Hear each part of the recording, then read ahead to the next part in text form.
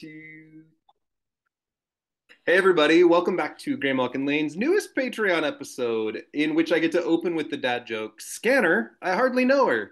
I'm thrilled to be joined by my good friend, Justin Kosmachuk. How are you, Justin? I'm doing good. Thank you for having me again. I'm so happy to have you. Justin was a podcast friend who became a real life friend when we got to hang out at Pride last summer, and he's been on the show several times. It's so fun to hang out with you one on one. And Justin has come in Scanner cosplay. Scanner cosplay is what, Justin? Tell us about it. So, sorry.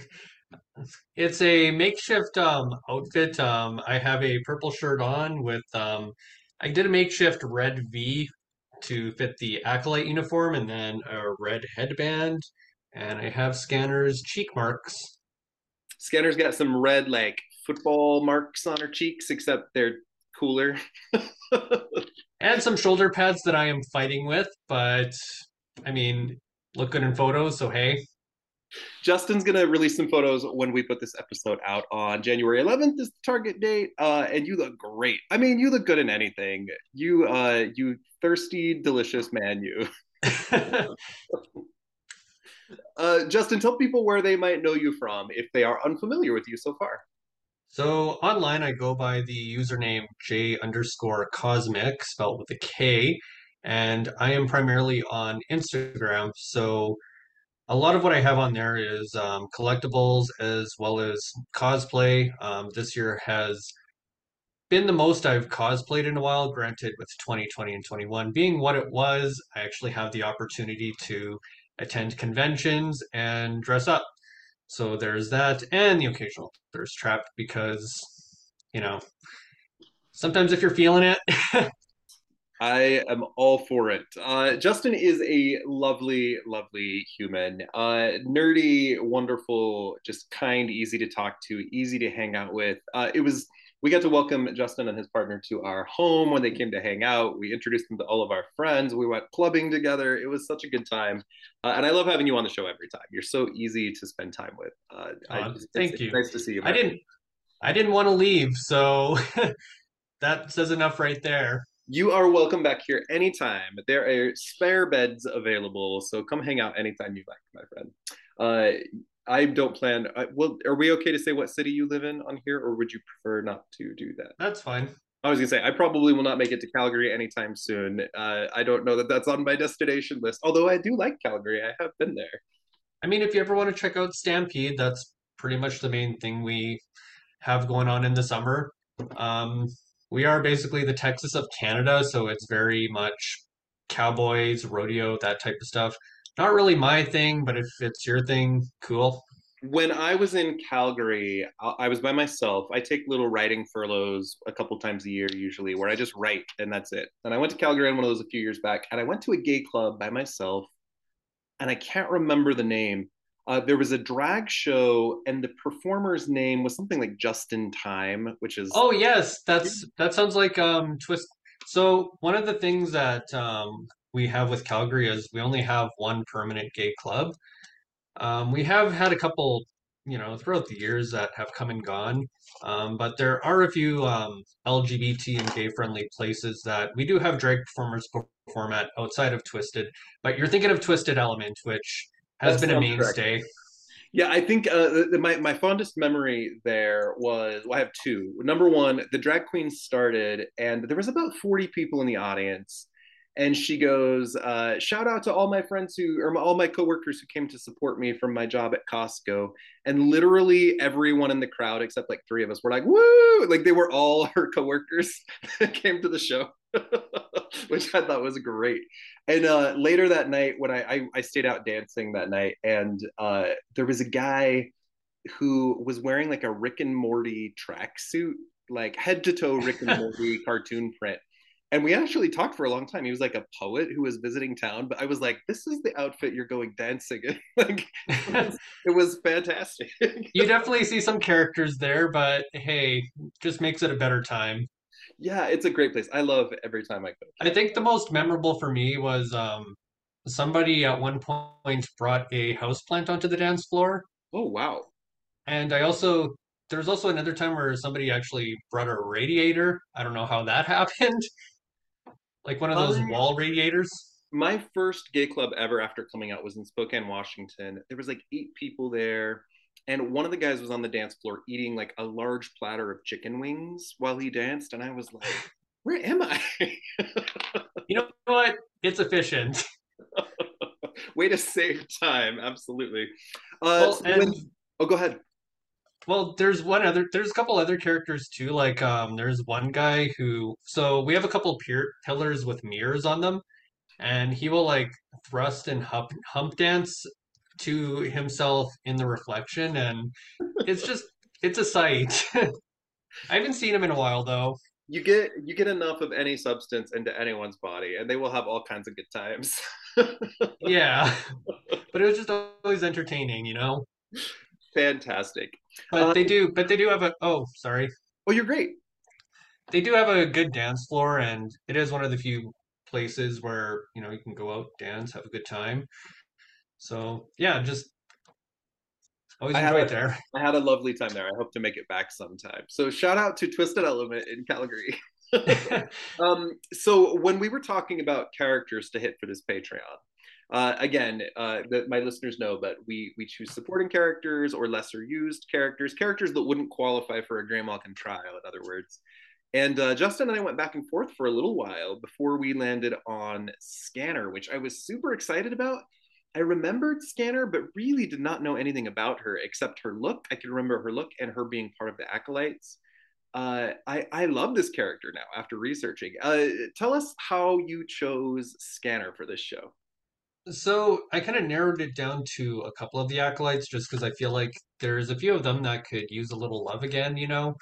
And what drew me to Scanner was her power set. So way back back in my day when I was in high school, many years ago, I was actually on a comic forum where we had a league. And basically, this league, you would draft characters and they'd be worth X amount of points.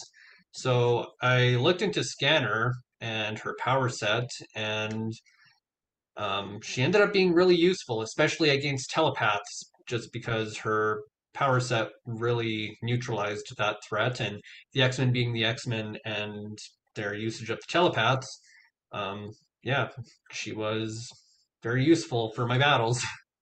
I know it sounds really dorky, but we No, are no, we are it here. doesn't. We remember the characters that we love for a lot of different reasons. When it comes to the acolytes themselves, we're going to talk about this team in just a moment, but there are a lot of members that have a tremendous amount of potential, actually, I think. Yes. I think, with the few exceptions, they did a really good job at creating a diverse cast of characters from different nationalities with different power sets and different looks, and they haven't gotten a lot of playtime. Fabian Nicieza and Scott Lobdell, when they have written these characters, have done just enough to give them some kind of individuality. But oftentimes, when you see teams of villains like this, they're not given a lot of individual potential. But Scanner has her own personality, her own power set, her own storyline. It's just not as well developed as we would love. And I could say that about most of the Acolytes characters, Yes. actually. Tell me some of your favorite Acolytes, if you have any. So one acolyte I feel like in particular who could use a little love and I think has a lot of potential is Neophyte. Yeah. He's like the little twink who can walk through walls. He's basically male Kitty Pryde, but honestly, his power set's just a little more advanced than just walking through walls. Like he can merge with the objects and appear elsewhere, like by actually traveling through the object. And I just think that's really cool. And aside from Messiah Complex, where he had a brief cameo, haven't really seen much of him. Plus, honestly, he registers on the Gator. There's just something about him. Neophyte is great. I love Amelia Vogt and I love Unusione. Those are my top two. Yes, If I had I to love choose. those two as well. I do love the development that Frenzy got in the recent years, Yeah. especially now that she's on Sword. She's always been cool, and just seeing her develop, like it's been nice to watch. And Vindaloo, as much as he hasn't really been personalized or had given much personality, I do like his power signature and how he kind of wears that Scarlet Witch tiara. He has a terrible code name though. Yeah. Oh, speaking of code names, the other one that stands out to me is Ram Ram. Ram Ram, yes, Yes. and Barnacle. Yes. Or there's the Kleinstock brothers. I don't care for the Kleinstocks. Ram Ram and Barnacle were just in Steve Orlando's Marauders in their Okay. time travel adventure. If you go back and read, they showed up very briefly in a time travel story. There's a couple other like Senyaka and Yes. Ketu and Milan and Spur, this the Scottish guy. There's a lot of characters that are pretty good, and then a few that are somewhat forgettable. But Like those means the they haven't gotten airtime, like Kleinstocks as an example. Meh. yeah. See, another one that got killed off way too quickly, I think, is Chrome, the one who was able to trap people in Chrome. Yeah, yeah. I just think it's a unique power set, and he has an individual look that makes him stand out with the black hair and the white streak going through it. That's one I could see coming back, or would love to So see back. so Claremont leaves the X-Men books in the early 90s. We then get the X-Men Blue Team, X-Men Gold Team era, where the teams get split and X-Men Volume 2 launches. And one of the first foes they face, and this is still with Claremont and Nicieza kind of working together, if I'm recalling the teaming right, we get to meet the Acolytes. And the word acolyte kind of just means servant or someone who's devoted to a leader. I mean, we can take that interpretation in a lot of ways. It's often associated with people who experience religious devotion. But Magneto is back. He's super powerful. He is up on asteroid M, and there is a team of people who have kind of proclaimed them as his leader. And this team gets used a lot over the next several years in various storylines, sometimes to great effect, sometimes to okay effect. There are a lot of members, there's a lot of things happen, and a lot of the storylines revolve around whoever is leading the acolytes at the time. So Magneto is their messiah. It gets very messianic. And then there's Exodus, who is proclaiming Magneto as the messiah. And then Fabian Cortez, who is much more of the Judas Iscariot kind of character who's trying to take over by betraying and manipulating. So a lot of the storylines that Scanner is involved in revolve around the acolytes and who's leading them at the time. But it's a great team, and it's a really smart storyline in that we get to see a lot of different types of exploration of Magneto's philosophy and how it directly opposes to Professor X's dream. There's some pretty good stuff worked into this era of the comic books, and it's a way of changing what's been there before and doing it in a new way. So I prefer the acolytes to most incarnations of the Brotherhood of Evil Mutants. Yes. Tell me some of your thoughts on the portrayal of the acolytes, or what do you think about this team? Um, I feel like they're a little bit ahead of their time considering, Magneto's stints on the X-Men. I guess we're kind of jumping ahead, but it also kind of, again, jumps ahead to the Utopia era where they're living on Avalon that crashed into the San Francisco Bay. Mm-hmm. But as a team, again, as you mentioned, a lot of the characters actually get developed. There's enough that makes them stand out. And what I find fascinating with them too is you see a lot of the mutants that actually look like mutants, not just the ones who can pass as a normal human. So the fact that they have a place as well, is interesting. Like you look at someone like Mellencamp, which, what kind of name is that? But It's like a um, literary name. It's like a famous author. okay. But again, like just this lizard-looking guy who, razor sharp claws, and then you got Spore, like you at least kind of got variety there, and you can kind of see the anger and frustration and the justification, but their approach definitely not the most ethical, putting it politely. Yeah, and the acolytes themselves, this is an era of comics where it's dangerous to be a mutant. So all of these characters Yeah. ideally have their own home stories, their own home lives, their own stories about how their powers developed, but they have to pick a side. And Magneto's offering protection. He's offering a mutant nation. He's offering superiority, like come here because we belong together. Now, when people say Magneto was right. This is the element they're talking about. We're gonna fight back. We're gonna like develop safety in our numbers. We're not gonna settle for anything less than who we really are. And all of these characters, all of these acolytes have different reasons for joining. and different levels of belief. But then there comes a point in the acolytes where you have to prove that you want to belong. It's not just we're going to offer you safety. It's you can't be passive about belonging to this mutant cause. You have to fight for us. You've got to Yeah. commit murder or torture or be cool with whatever we do. And we're seeing that explored weirdly in the Krakoan era a little bit. Like, how far will we go to protect our safety? But the Acolytes have a particular version of that. And a lot of Scanner's stories revolve around that as well. She wants safety, but who is she in the context of what this cause requires from her?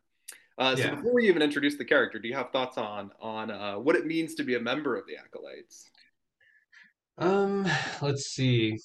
Well, hmm, to be a member of the Acolytes. I feel like you covered a lot of it, that being, willing to fight for the cause, and finding acceptance outside of regular society. You do kind of see a little bit of, that representation in real life, maybe not to that extreme, but it is a good kind of parallel with somebody who may feel like an outcast and lash out, you know? Yeah, yeah. Would you join the Acolytes or the X-Men in the early 90s? Um, hmm. Because the X-Men also require you to fight. They also require you to train and be involved. See, up until the mid 90s when Holocaust or Nemesis crashed onto Avalon, living on a floating asteroid above Earth away from everybody actually seems pretty ideal, you know? You got space, you're away from all the nonsense on Earth. It's just Nemesis coming in kind of messed that up. But, you I know, would I would rather serve Xavier and Cyclops than I would worship Exodus or Fabian Cortez. at the end of the day, I think I would choose the X-Men as much as the whole Avalon thing seems ideal, just because I can't get down with the violence or the killing, you know? That's just, I'm not a villain. You're the best kind of villain. You're a scanner kind of villain. Okay, let's talk about Scanner a little bit. Scanner's real name has been revealed to be Sarah Ryall. Sarah with an H, Ryall. She is a blonde, white female with a pretty unique power set. It's a little bit Kitty Pryde-ish in that she phases, but she doesn't. She changes herself into bioelectric energy. And she can use this as kind of a radio field. She can detect humans and mutants around her. She can track people. She can track people's astral forms. She's immune to telepathy. She can give off bioelectric zaps that will scramble the brains of people and affect their memories. And she can enter what they call a bioelectric state, which allows her to like phase through walls, but she can also travel and transport herself around in this state. It can be disrupted. She can appear as a hologram of herself. And like certain electrical fields will disrupt her abilities. But it's a unique power set. There's no one who has powers quite like this. It's interesting. The character Trance comes to mind. If you know that character, Yes, Hope Abbott, Hope can you have. beat me to it. Yeah, yeah. There's a little bit of kind of a parallel, but again, it's a unique space in that this is bioelectric abilities. What do you like about Scanner's powers? I think she's pretty cool, actually.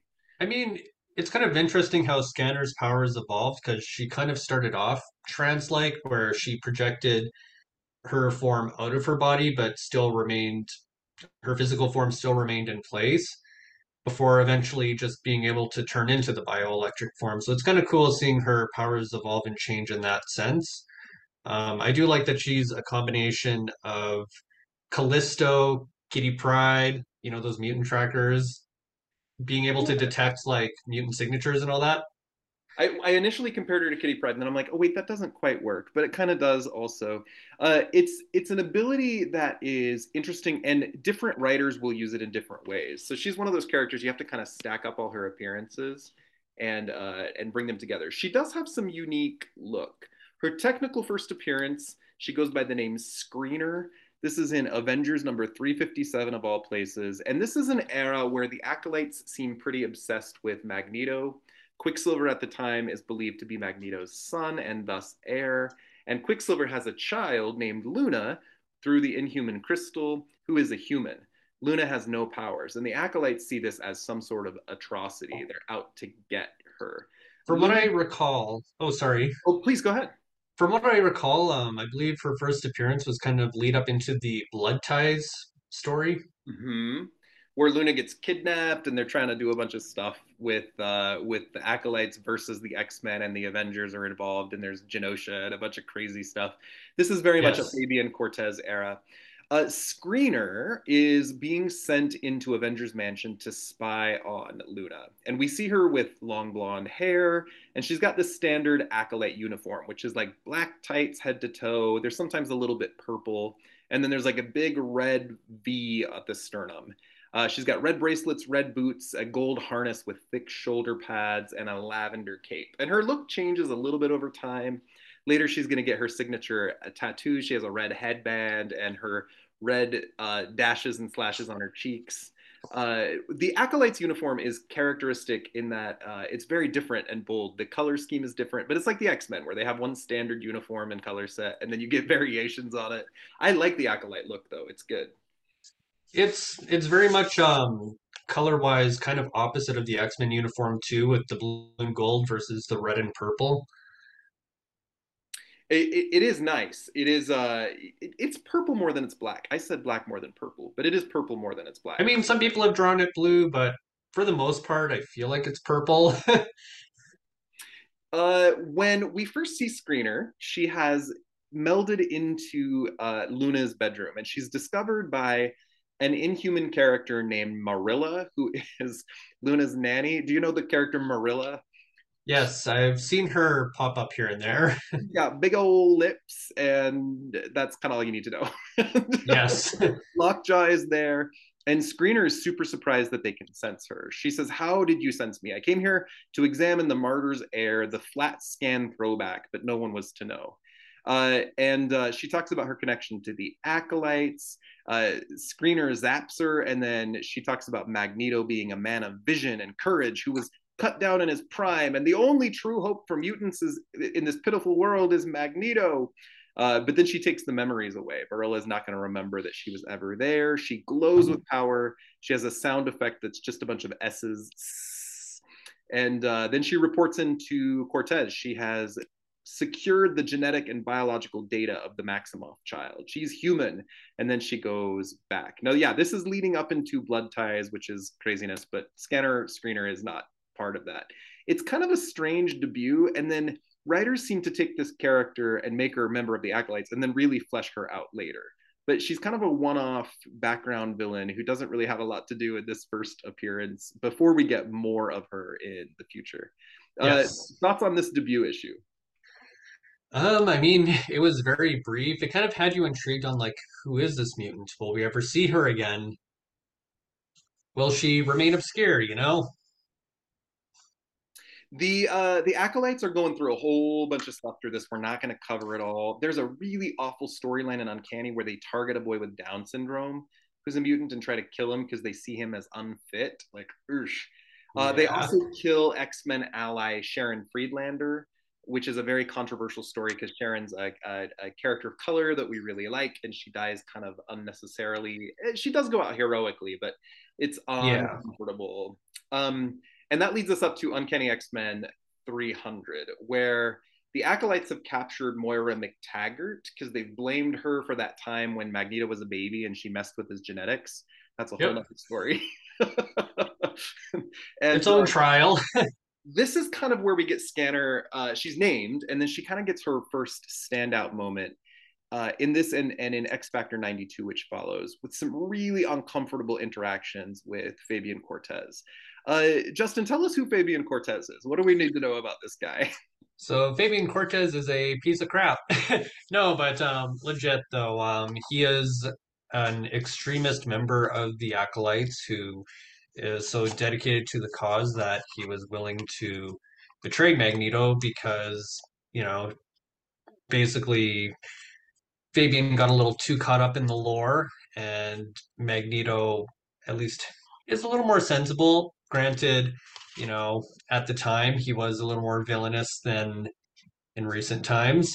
Um, but Fabian Cortez, his powers are kind of a reflection of him as a character too, as in he kind of feeds off of others to kind of strengthen himself too. He boosts your abilities and feeds off of that energy to seize his own power. And he's kind of, I mean, without better phrasing, he's kind of a white supremacist. He's a member of the upstarts. He's bidding for power. He's kind of the wormy wormwood guy who is gonna like put himself at the right hand man of the president, at the leader, and like manipulate him into doing what he wants. He's a creeper. They've given him some He's a attention. skis. Yeah, he's a total skis. They've given him some attention in the recent years in comics, and he's rough. So in X Factor 92, this is during the Fatal Attraction storyline. We get a cool hologram cover. Cortez has moved the acolytes to a sunken submarine, which is called the Leningrad. And this is famously the submarine that Magneto once sank and killed people on board. That's a different part of a Magneto story. Scanner's name is used for the first time here. And she has been sent to kind of watch as the acolytes slaughter a whole bunch of humans in this hospital. Senyaka has tortured one woman to death. Quicksilver and Valerie Cooper are there. And Scanner rushes back to Cortez. She's super nervous. If we read this out loud, do you want to read Scanner or Cortez? Um, I'll let you be Scanner.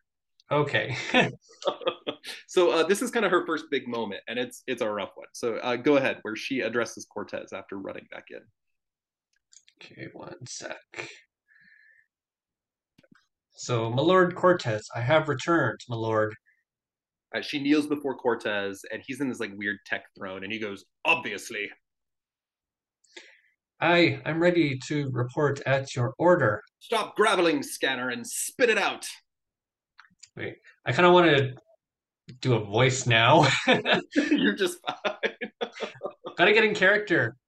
We've dealt the humans a horrible blow, but I, uh, I still wonder, my lord. Yes. Those people were no threat to us. To any mutants. Why? Were they human? Yes? And correct me if I'm wrong, hasn't the boot heel of humanity always trampled our kind? Yes, my lord. Then they were a threat. And he grabs Scanner by the hair and he says, "Ah, Scanner, don't you see? They're genetically linked. One mind, one heart, one soul. Twisted, evil, full of hatred for all that's different.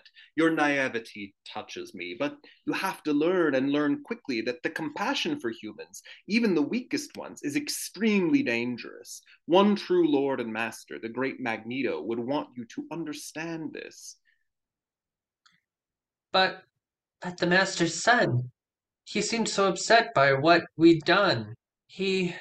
Cortez yanks her hair tight, like snaps her head backwards, and he goes, "Is my concern." Ah! And then Cortez just looks like a fucking evil asshole. He goes, "Rest assured, Quicksilver will be mine.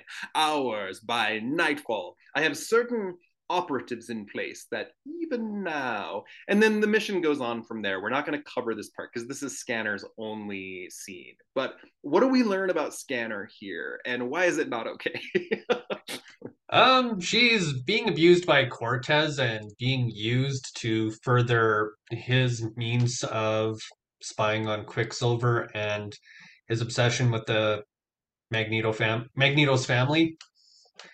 Well, she's not allowed to see Magneto. She's being asked to believe in something. It's very biblical. Like, you can't see him, but you have to do as I say anyway. It's the idea Yeah. of what Magneto's cause could be being corrupted by someone who's willing to use the power for his own benefit. And he really just, like, is abusively reinforcing that. It's very culty. He's like, "How Yes. dare you question me? Get on your knees. I'm going to grab your hair." There's like a sick kind of rapey element to the whole thing. It's quite uncomfortable, frankly. Yeah. The scene where he grabs her hair, like fondling her, and then like snaps it back, like it's Just kind of holding on to it too, like a creeper. and she's not allowed to speak up against basically what's happening here is ethnic cleansing. She's part of the Nazi party and is an unwilling member, but they're gonna kill her if she doesn't do as they say. I don't know. It's a rough story. We're seeing her question things. She's got to make a choice. She's got to be in one place or the other, and that's kind of all we know about her here. Yeah. She's used as a plot device to show how evil Cortez is. is another element of this. They needed a moment for Cortez to show he's a real bad, and this is his chance to shine. Kind of his way of being like, you are beneath me, let me assert my leadership. Well, leadership in air quotes. Yeah, it's misogynistic and it's ugh. But I wish we Yeah. got a moment where she got to kick his ass back, but that's not what happens. Because shortly after this, Exodus shows up. We're in Uncanny X-Men 304. Exodus is this super powerful mutant, and he reveals that Fabian Cortez is responsible for the supposed death of Magneto. And the others turn against Cortez. And then Magneto himself returns. He's at the peak of his power and he's ready to lead the Acolytes. So this moment of doubt has been rewarded because the Messiah is back. He takes the Acolytes to the X-Men who are at the funeral for Ilyana Rasputin. This is an infamous issue. This child has just died from the legacy virus. And Magneto makes this incredible speech about the Acolytes. Do you want to share that speech for us? Yes. So at least some of you understand what I have known for years. If mutants as a race are to survive, we must stop concerning ourselves with the acceptance of humans and instead concentrate on the threats facing Homo superiors. Unex- Unexpected developments necessitate I take a moral or more, oh my god, I take a more active role as a savior to my genetic brethren. So this idea of him as the Messiah, he's like, this is they forced me to be in this place. But Magneto's always wanted to be in charge. He's always wanted some attention, and then he offers the X Men themselves some salvation, and the acolytes are all kind of questioning this. Um, to kind of Scanner's credit here, Magneto does make a public example of Senyaka. He basically says Senyaka, who tortured this woman, that's what Scanner saw that upset her. He says Senyaka took this too far. We're not going to genetically cleanse humans. So he's willing to draw some consistent lines. And then Colossus ends up joining the team in an infamous moment in X-Men history where everybody's like, oh my God. I don't know if you were reading the books live at the time, but Colossus turning against Xavier and joining Magneto was a big deal. Yeah, I definitely was a little young at the time. I mean, I'm a little older than you. But it was indelibly like, oh my God, they just like made an X-Men part of Magneto's team. It was intense. I will say though, Blood Ties X-Men 26 was the first one of the first comics I've owned, so I do remember that. Granted, I was again, I don't want to age you. I am 44 and I will own it. So the next big storyline, this is again Fatal Attractions, X-Men 25, another holographic cover. Magneto and the Acolytes are in their orbiting space station, and Xavier sends a strike team, and it does not end well. Good lord. There's a speech where Magneto's really angry because the humans have sent up satellites to like monitor their progress, even though he's literally left the planet and wants. I mean, this man has a history of terrorist attacks. I kind of get it, but also he wants a mutant nation. And he gives a speech to the acolytes. He says, "My acolytes, I did not grant you safe haven here in Avalon." This is what he's calling the space station. "In order to see you all slaughtered by the humans below. This attack cannot be ignored. For too long, I have played a fruitless tete-a-tete with those humans in positions of power. I had always hoped that as administrations came and went, as figureheads changed one day, eventually, those who believed in the rights of mutants to exist from persecution would attain power. It was, I know, a foolish hope born out of my desire to never become that which I despised in my younger days, a despot, a tyrant, a Hitler." And they kind of reinforce that he has to do these things. He says, "My actions are going to speak louder than my words." And then he attacks the electromagnetic fields of Earth. And that's when Xavier launches a strike team. They come up to the station, and Xavier himself basically erases Magneto's mind and leaves him a vegetable. So Scanner was rewarded for her beliefs with her Messiah for about 10 minutes. And then he goes into a coma, like a vegetative state. So, what are your thoughts on this storyline? Again, Scanner's kind of peripheral to all this. She's part of this big team, but it's heartbreaking for her, I imagine. Yeah, just because again, she was kind of in a position of like, you know, being against what Cortez was about, but seeing Magneto was against that extremism, but then, kind of did his own act. It was definitely a polarizing story about Magneto just because, you kind of want to root for him just because, you know his history and then, basically knocks planes out of the sky and commits all these acts on Earth. Or, sinks submarines and murders everybody on board. Yeah, it's just like you want to root for him and then he does something bad and it's like, damn it. So Exodus gets a little creepy here. There's a whole nother conversation to have about Exodus, but that's in a future trial on my podcast. Exodus is kind of a dark ages, like old fashioned Catholic, believe in your Lord at any cost kind of character. He's on the Quiet Council on Krakoa now. This is a great character if he's used well, but this is an era for him where he's kind of doing what Cortez did. He starts speaking for Magneto, but Magneto is a vegetable, and he doesn't really allow the acolytes to see that. So Exodus is doing what he assumes his Messiah would want him to do. So a lot of Scanner's appearances in the next little while are during this era. She's part of the team in Cable number 10 and 11, where there's the big Omega Red Cable battle. Her next big moment, I think, is in Uncanny X-Men 315. Exodus is clearly in charge. He's speaking for Magneto. And Neophyte, who's the character you referenced before, the little twink guy that we like, he's a cutie. He has betrayed the team on a previous mission, and now Exodus is saying, we got to put him on trial. And there's kind of an element of they're going to kill him because he once questioned or had his own agenda, basically. And Scanner gets a little bit more prominent time here because she's reporting into Exodus about Neophyte and what is happening. And she sees Magneto, who is a vegetable, and Exodus is fucking pissed. Tell us about this section between Exodus and Scanner and UXM 315. So Exodus screamed, you dare to stare upon the face of Magneto when I have made it clear that none but I shall know that honor? The caption, it is a pain unlike any ever she has known. In truth, Scanner's mutant power to project her astral self indefinitely should protect her from physical assaults. It is a cruel testament to the power of this man that he almost casually cripples both her body and spirit with something less than a stray thought. On her stomach, she apologized to Exodus, but he gripped her astral form by the throat and began choking as he called her nothing. None of you are worthy to gaze upon our Lord in this hour of his most ignoble condition. Can you not afford him at least enough dignity to allow him to suffer free of your insipid curiosity? Scanner begged for forgiveness and Exodus dropped her to the floor. So there's a moment again for this character where she's blindly devoted, doing everything that she's told. She does exactly what she's told, but because she sees Magneto, we have another example of a man just beating the shit out of her. I mean, Cortez grabbed her hair, but Exodus tortured her, and then when she tried to go astral, he choked her. It's a really uncomfortable, again, kind of culty thing. I grew up in a very religious, indoctrinated environment. I grew up Mormon, and there was this element of you do as you're told and you never question anything. I was never abused by leaders, but I constantly felt like I was not good enough for God.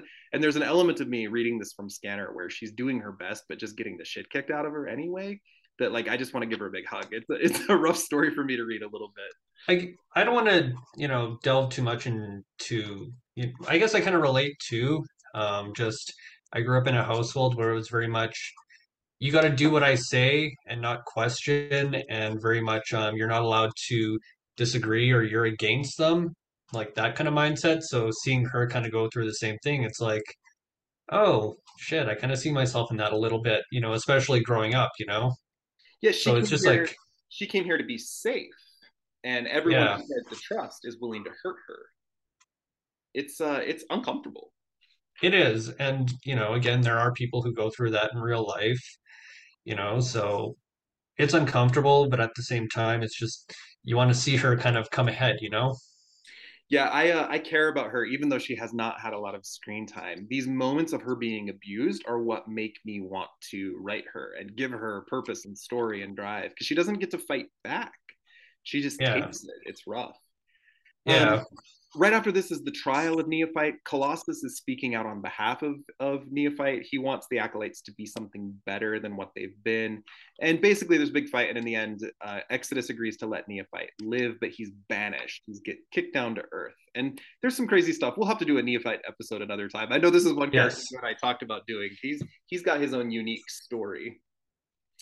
Then we get X-Men Prime, and things for the Acolytes change very quickly.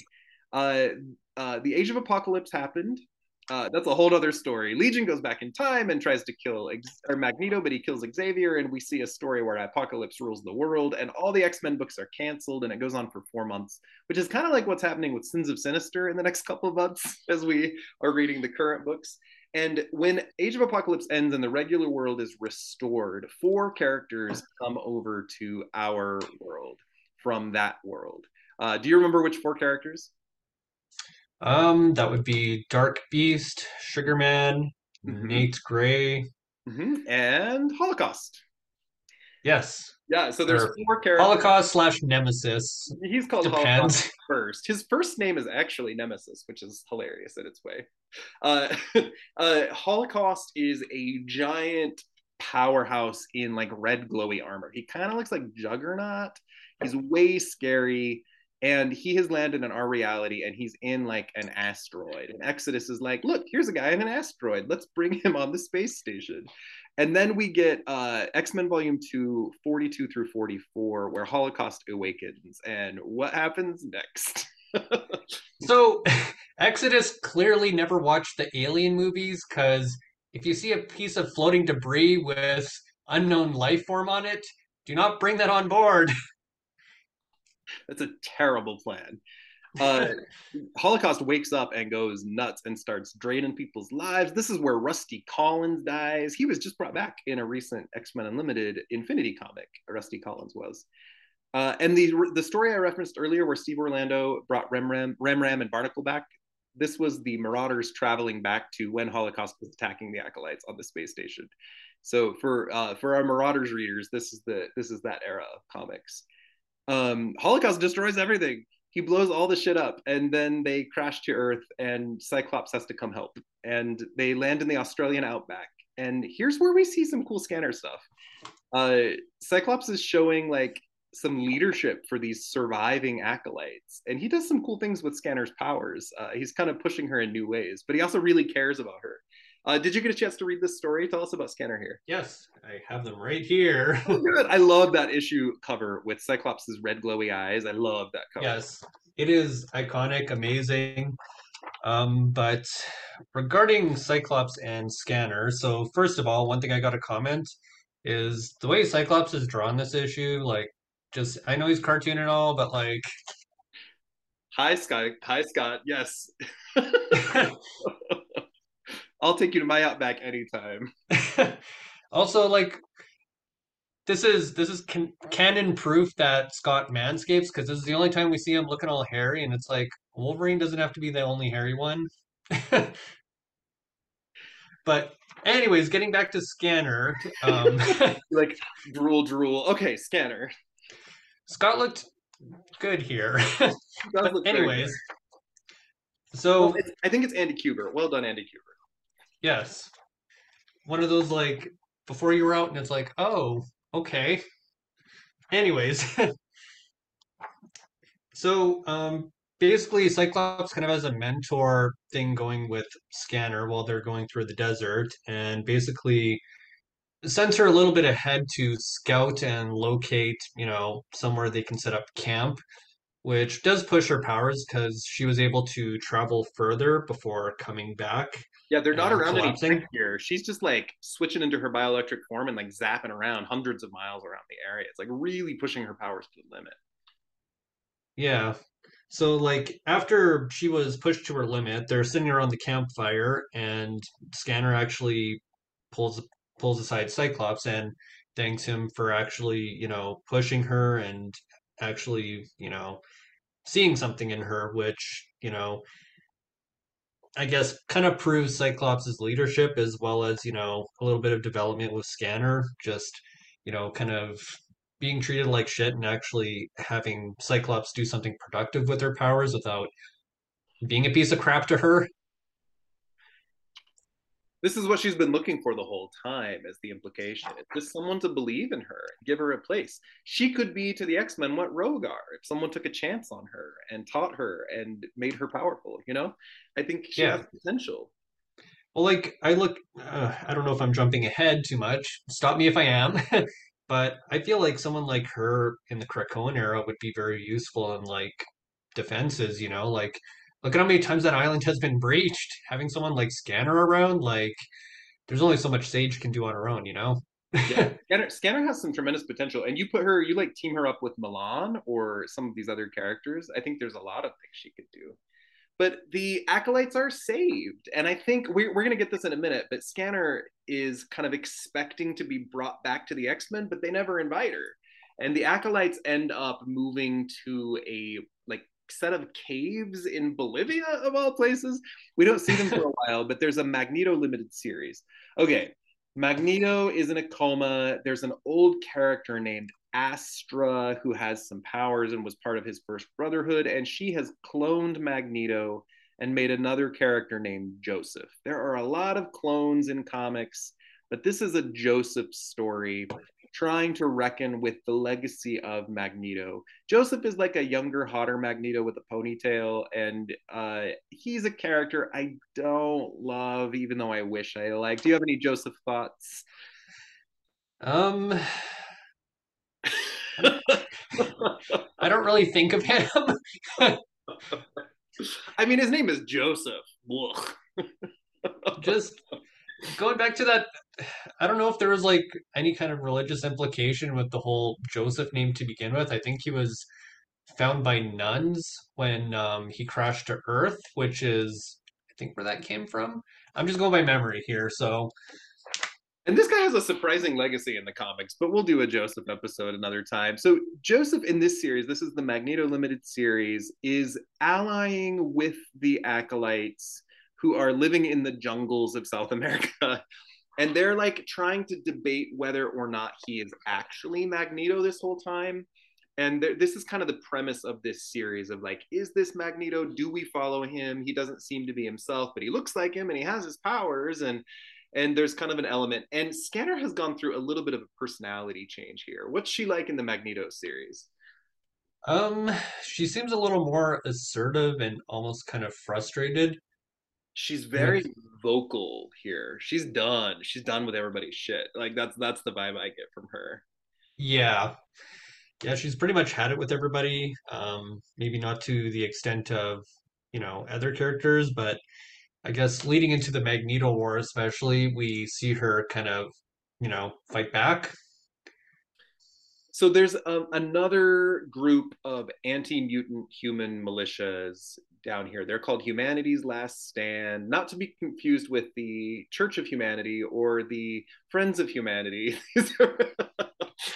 And they have these like sentinel-y guys, like mech suits. They're called razors, and they're attacking and they're anti-mutant. And Scanner kind of confronts Joseph in one space because he's denying being Magneto. And she's like, how do you propose we deal with the threat of these groups? The much vaunted X-Men are nothing but a bunch of idealistic fools, she says. Their way leads to extinction. Peaceful cohabitation with the flat scans is an impossibility. Only Magneto's way could save us. Obviously, you already know all of this. That's why you're here, right? You are Magneto, and this pretense of denying your true identity must be your way of testing our loyalty and deeming us worthy of your leadership. So she's jilted. She's pissed at the X-Men, and she has had like more than one home blown up at this point. What does this speech tell us about Scanner? So, what it tells us about Scanner is just she's frustrated that, all this dedication to Magneto, and then he's here in the flesh, but then he's denying being Magneto. So it's just the back and forth of, worshiping him only to, have him kind of deny them. It's kind of like a reflection of when the X-Men didn't take her in. So Yeah, to now be rejected by somebody she looked up to, like, I guess there's that bit of denial there. there's a That kind of little like, it's basically don't meet your heroes. there's a little bit of leaving a cult is also hard. Yeah. You know it's wrong and you know you need to leave, but you also have this programming that tells you things are a particular way, and it's kind of rough. The only other big moment Scanner has in this series, Cortez is back, and we all know how she feels about Cortez at this point. Yeah. And he betrays Joseph, and Joseph forgives him. And Scanner is like, "Forgive me, Lord, but I don't understand. Fabian Cortez deserves to be punished. Why are you defending him? For heaven's sake, this is the same traitorous pig that once tried to kill you." And I don't blame her for this reaction at all. And all the acolytes start to realize Joseph doesn't have any memories of his life, even if he is Magneto.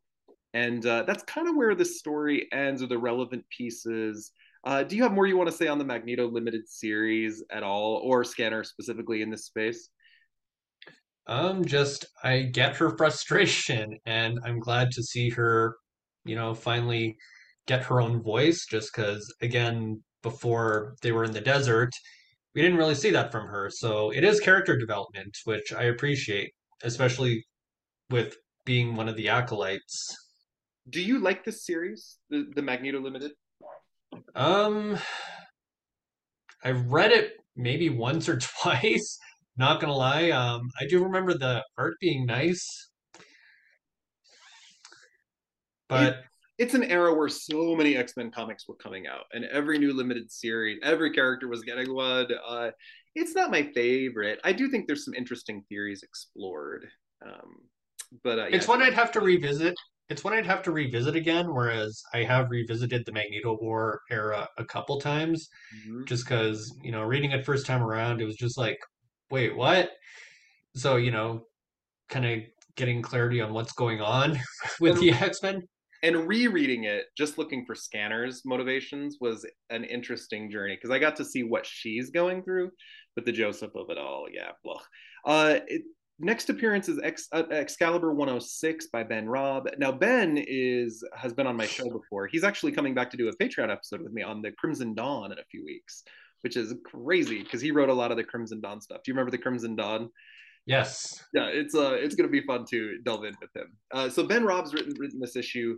Exodus is back in charge of the acolytes. He set up a new Avalon, and he sends Scanner and Uniциon to attack Colossus on Muir Island to recruit him. And Colossus has just joined Excalibur. This is his kind of post acolytes continuity, and he's so happy to see Scanner. Like it kind of implies that they have kind of a brother sister relationship, which is something I would love to see in the comics a little bit more. That Like would they're have been cool um, to develop because, yeah, especially at the time, there being no like Ilyana. it's a really good potential motivator to explore this character. She gives him this big smile. She's like, "Come back and be with your brothers and sisters." And Colossus is like, "Scanner, have you made the right choice?" She's like, "Of course I am. We all made the right choice." And Colossus says to her, "Listen to me very carefully, little one. Of late, I have sought answers to the doubts that linger within me. Like you, I once believed I could make a greater difference in the world by following someone else's example instead of leading by my own. Nevermore shall I live like that, and neither should you." And they end up kind of leaving him there. He's not willing to go with them. And they return to New Avalon. The relationship between Scanner and Colossus is almost my favorite part of her character, and it's just in a couple of speech dialogues here. It's cute. It's something I almost wish they explored more in the comics, but I mean, with this coming out after the whole Avalon stuff, I get it. And we needed that follow up with once Colossus was on Muir Island. We needed that follow up with the acolytes and him choosing to stay away. So good job, Ben Rom, on that story. It gives Yes. a lot more of Scanner than we even realized we needed. I think I like their relationship. And then I'm going to cover this next part quickly because I've read this story too many times. I've heard Connor Goldsmith on Cerebro say this as well. This era of history has so many X-Men characters in it, and they're all written meh, and it's a complicated story. But this is the Quicksilver Heroes for Hire crossover that involves Exodus and the Acolytes. In 1997, this is during the Heroes Reborn era, where all the heroes on Earth are gone into the blah blah blah. It's a whole thing. So Tom Pear, who's been on my show, and I like Tom a lot, he didn't stay on the book long, and John Ostrander is involved in this story. Exodus is leading the acolytes to attack Mount Wundagore, and he's trying to get the High Evolutionaries' new isotope E, which can be used to evolve or devolve people into either monkey versions of themselves or like higher, more powerful versions of themselves. And Luna Maximoff is here because she's Quicksilver's daughter, and Quicksilver is one of the characters here. Scanner in this series of issues is uncharacteristically kind of bossy and mean, and you got to attribute this to her being in an era of I can't trust anybody else. I got to fight for myself here. Like she's a little bit kind of racist and classist in these, and a little bit more savage in these issues. Have you ever read the Quicksilver Heroes for Hire stuff? It's a rough patch to get through, and there's so many characters. I remember reading the Quicksilver book once, I've read it too but many times now. I've read it once, so not really fresh in my memory, but yeah. We okay, so Scanner is taunting the High Evolutionary here. She's yelling at the Kleinstock brothers for making mistakes. She's working with Cortez again. Um, uh, the High Evolutionary has designed a virus that is delivered through a rat bite. There's all this crazy stuff. Then Exodus brings in a bunch of mutants who have the legacy virus. And this group weirdly includes like Avalanche, Pyro, Feral, Omega Red. And he's like, if you work for me and go get this isotope E, then I will give you the cure to the legacy virus, which he doesn't have. And he sees these mutants as tainted and like worth less, which in the AIDS allegory of the legacy virus is super uncomfortable. You're diseased now, so you're not good enough to be part of us. Scanner keeps calling these like legacy virus mutants impure, and she calls them expendable. There's one point where she says, "It is our holy mission to rid the world of impure and artificial mutants, including the High Evolutionary and his cursed creations and the Inhumans."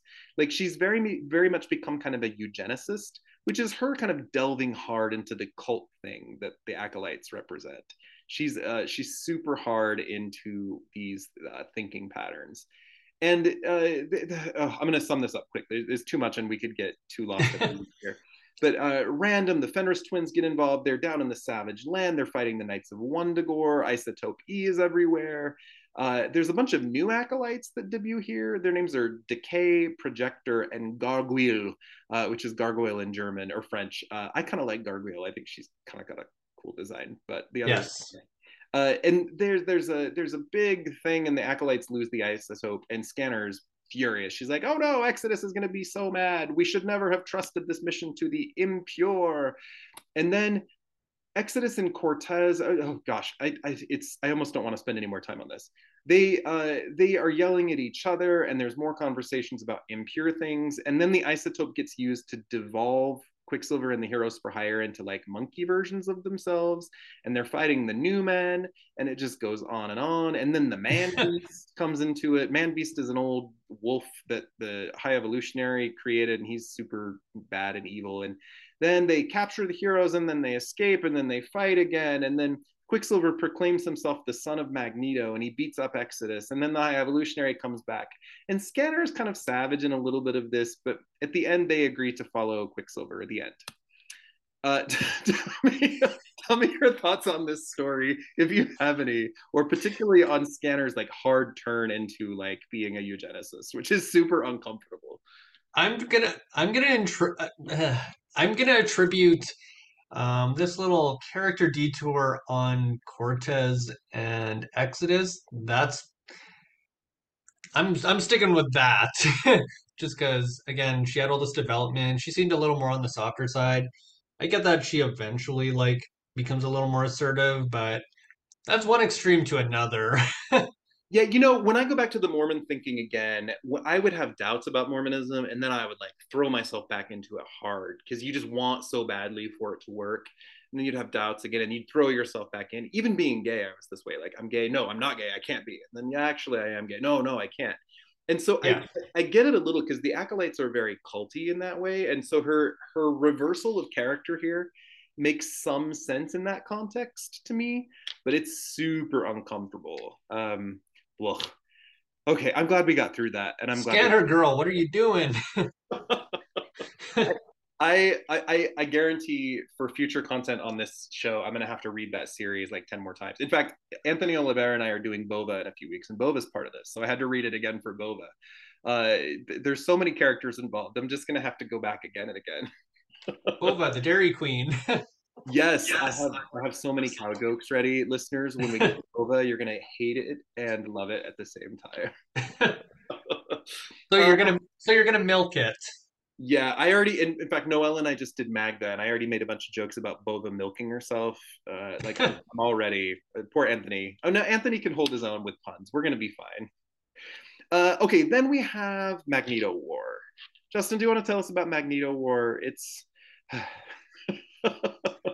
So the short version is Magneto is back, and it's Magneto versus Joseph. and he's a Um, clone. Oh no. yeah. Basically, oh yeah, we also get introduced to Astra too, who I guess is a bit of a recon with regards to Magneto's history. I'll do an Astra episode on this podcast as well, but I do not like this character much. Uh, okay, Yeah. it's Uncanny X-Men 366. It's Magneto X-Men Magneto War number 1, X-Men Volume 2 number 86, and then back in Uncanny X-Men 367.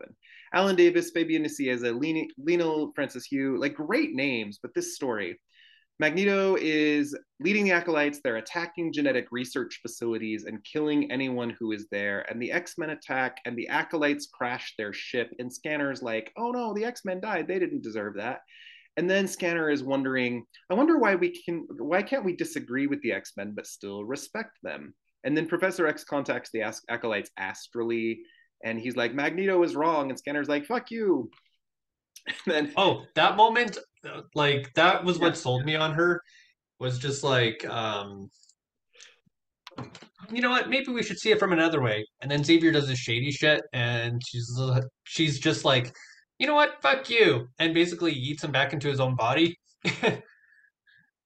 this is my favorite Scanner moment as well. So Yes. Xavier is there being an asshole, and Scanner says, right after she's thinking, we could be friends with the X-Men, she says, "The time for talk ended, Xavier, when you violated our Lord's mind and when you rejected me, us. You could have given me a second chance, a real home.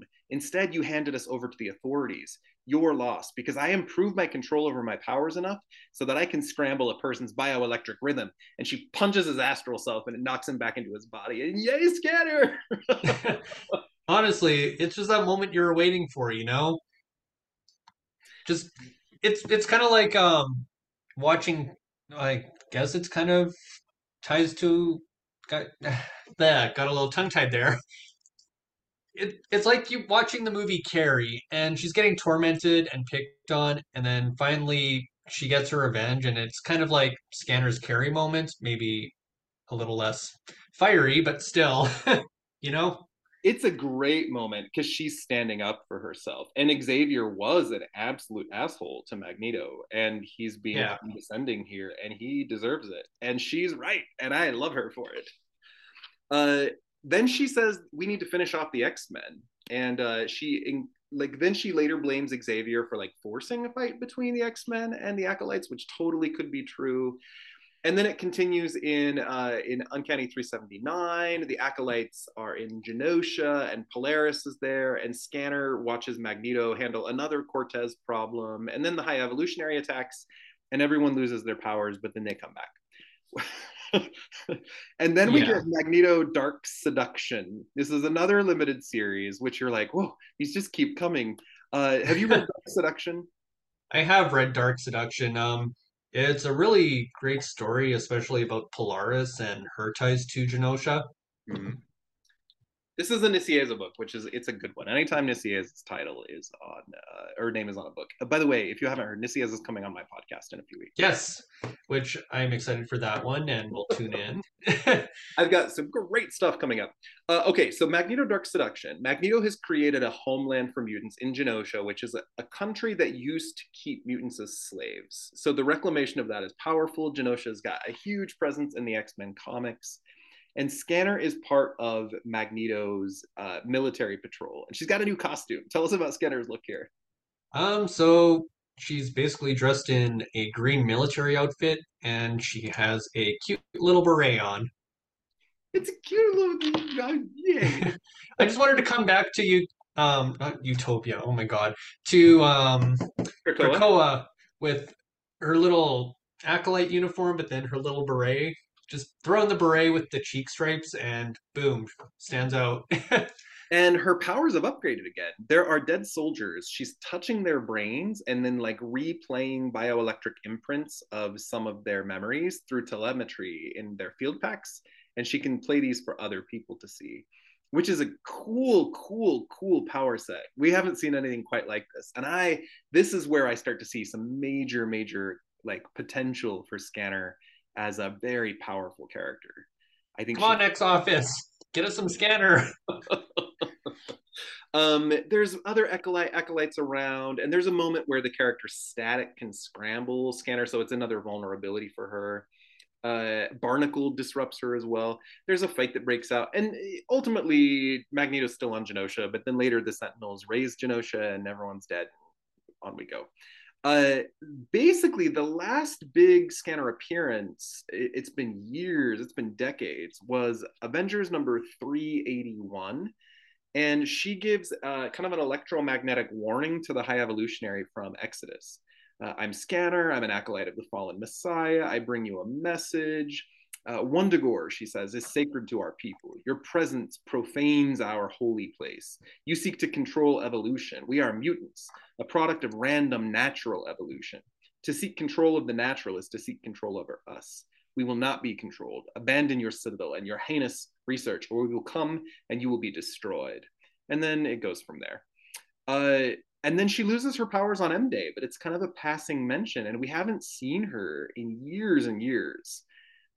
So let's piece all this together. We've done kind of a deep review into a very obscure character. What do you think?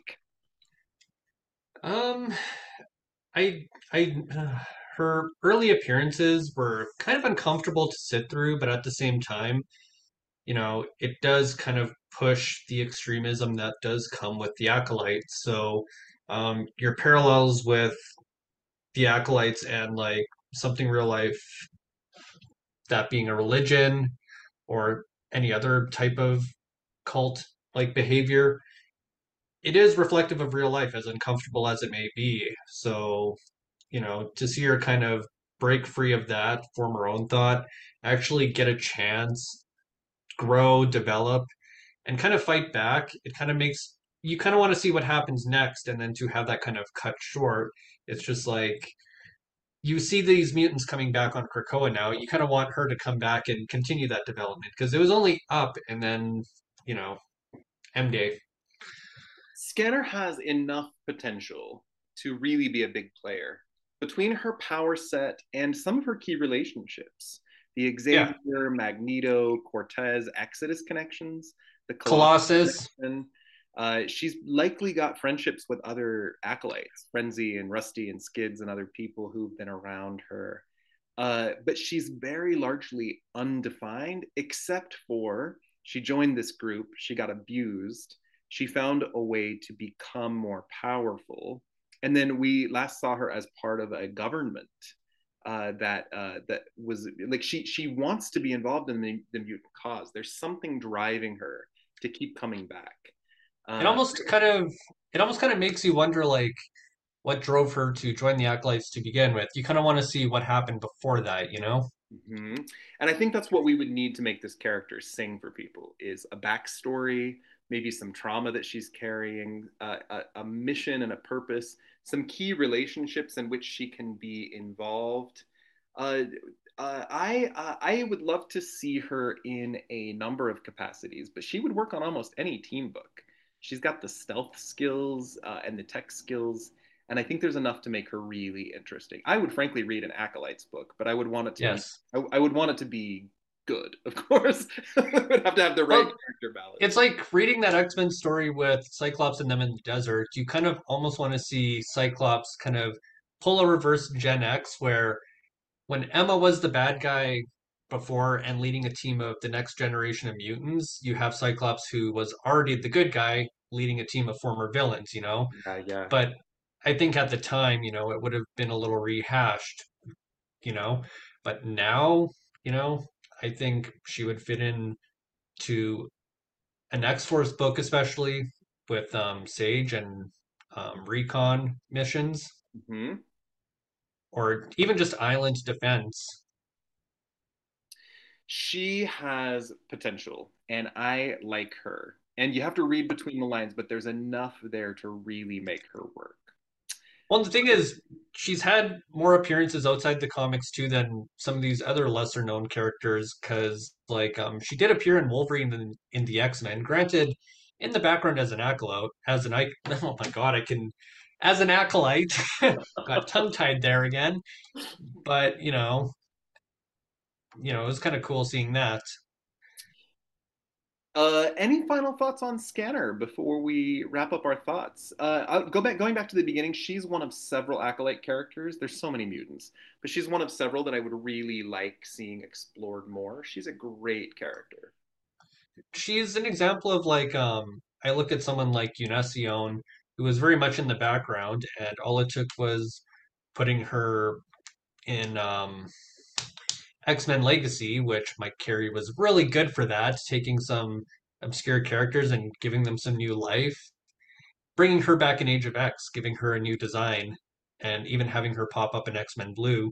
I think Scanner could benefit from that because we see all the cool stuff she can do with her powers. It's just she just hasn't found the right writer yet. Yeah, she needs the right person to show her love. And again, there's a world or a universe full of characters that we need more exploration for. But this is one who has the potential to be a serious fan favorite. I like that she's not just a generic blonde telepath too. No shade, just because I do love Emma and the Cuckoos, but she definitely brings something different to the team. There's more to her than this, absolutely. Okay, well, Mr. Justin, I am so happy to have time hanging out with you, my friend. I think you are wonderful. Those are creepy baby hands. Justin just held up baby hands on the camera. Yeesh. As we are wrapping up here, this episode should come out right around January 9th. We're kind of altering the schedule as we go, but if everything goes as planned, the next episode on Patreon after this is going to be the character Birdie with the wonderful Terry Blass, who's a good personal friend of mine from real life. I'm so excited to hang with Terry. And the next episode of the podcast, right around this time, it's my Scarlet Witch Origins issue with Russell Datterman and Steve Orlando. It's so great. We pre-recorded that one, and it's wonderful. So stay tuned. We have a lot of cool stuff coming up. Justin, what would you like to plug, and where can people find you if they'd like to? So I can primarily be found on Instagram under the username J_Cosmic. I do have a Twitter, but I'm never on there anymore. And I've recently joined TikTok, so we're going to see how that goes. But I'm primarily on Instagram. And thank you again, Chad, for having me. It's always fun to nerd out with you, so glad we got to do that again. I look forward to having you back on the main show sometime in the new year. I'm slowing my schedule down a little bit and increasing in popularity, which is a really nice thing. But I have my favorites, and you're among them. So I look forward to having you back on the show. Oh, stop. I will not. All right, everybody. Make sure to give Justin a follow. He is delightful and lovely and fun to talk to, but also very nice to look at. So enjoy all of the content he's putting out. And I look forward to seeing your Scanner cosplay photos, my friend. Yes, definitely. I will, when I share the cosplay, I will definitely make sure to tell everybody about the show as well. Thank you very much. I appreciate it. Okay, everybody. We will see you back here next time on Gray Malkin Lane's Patreon. Bye. Bye, Justin. Bye.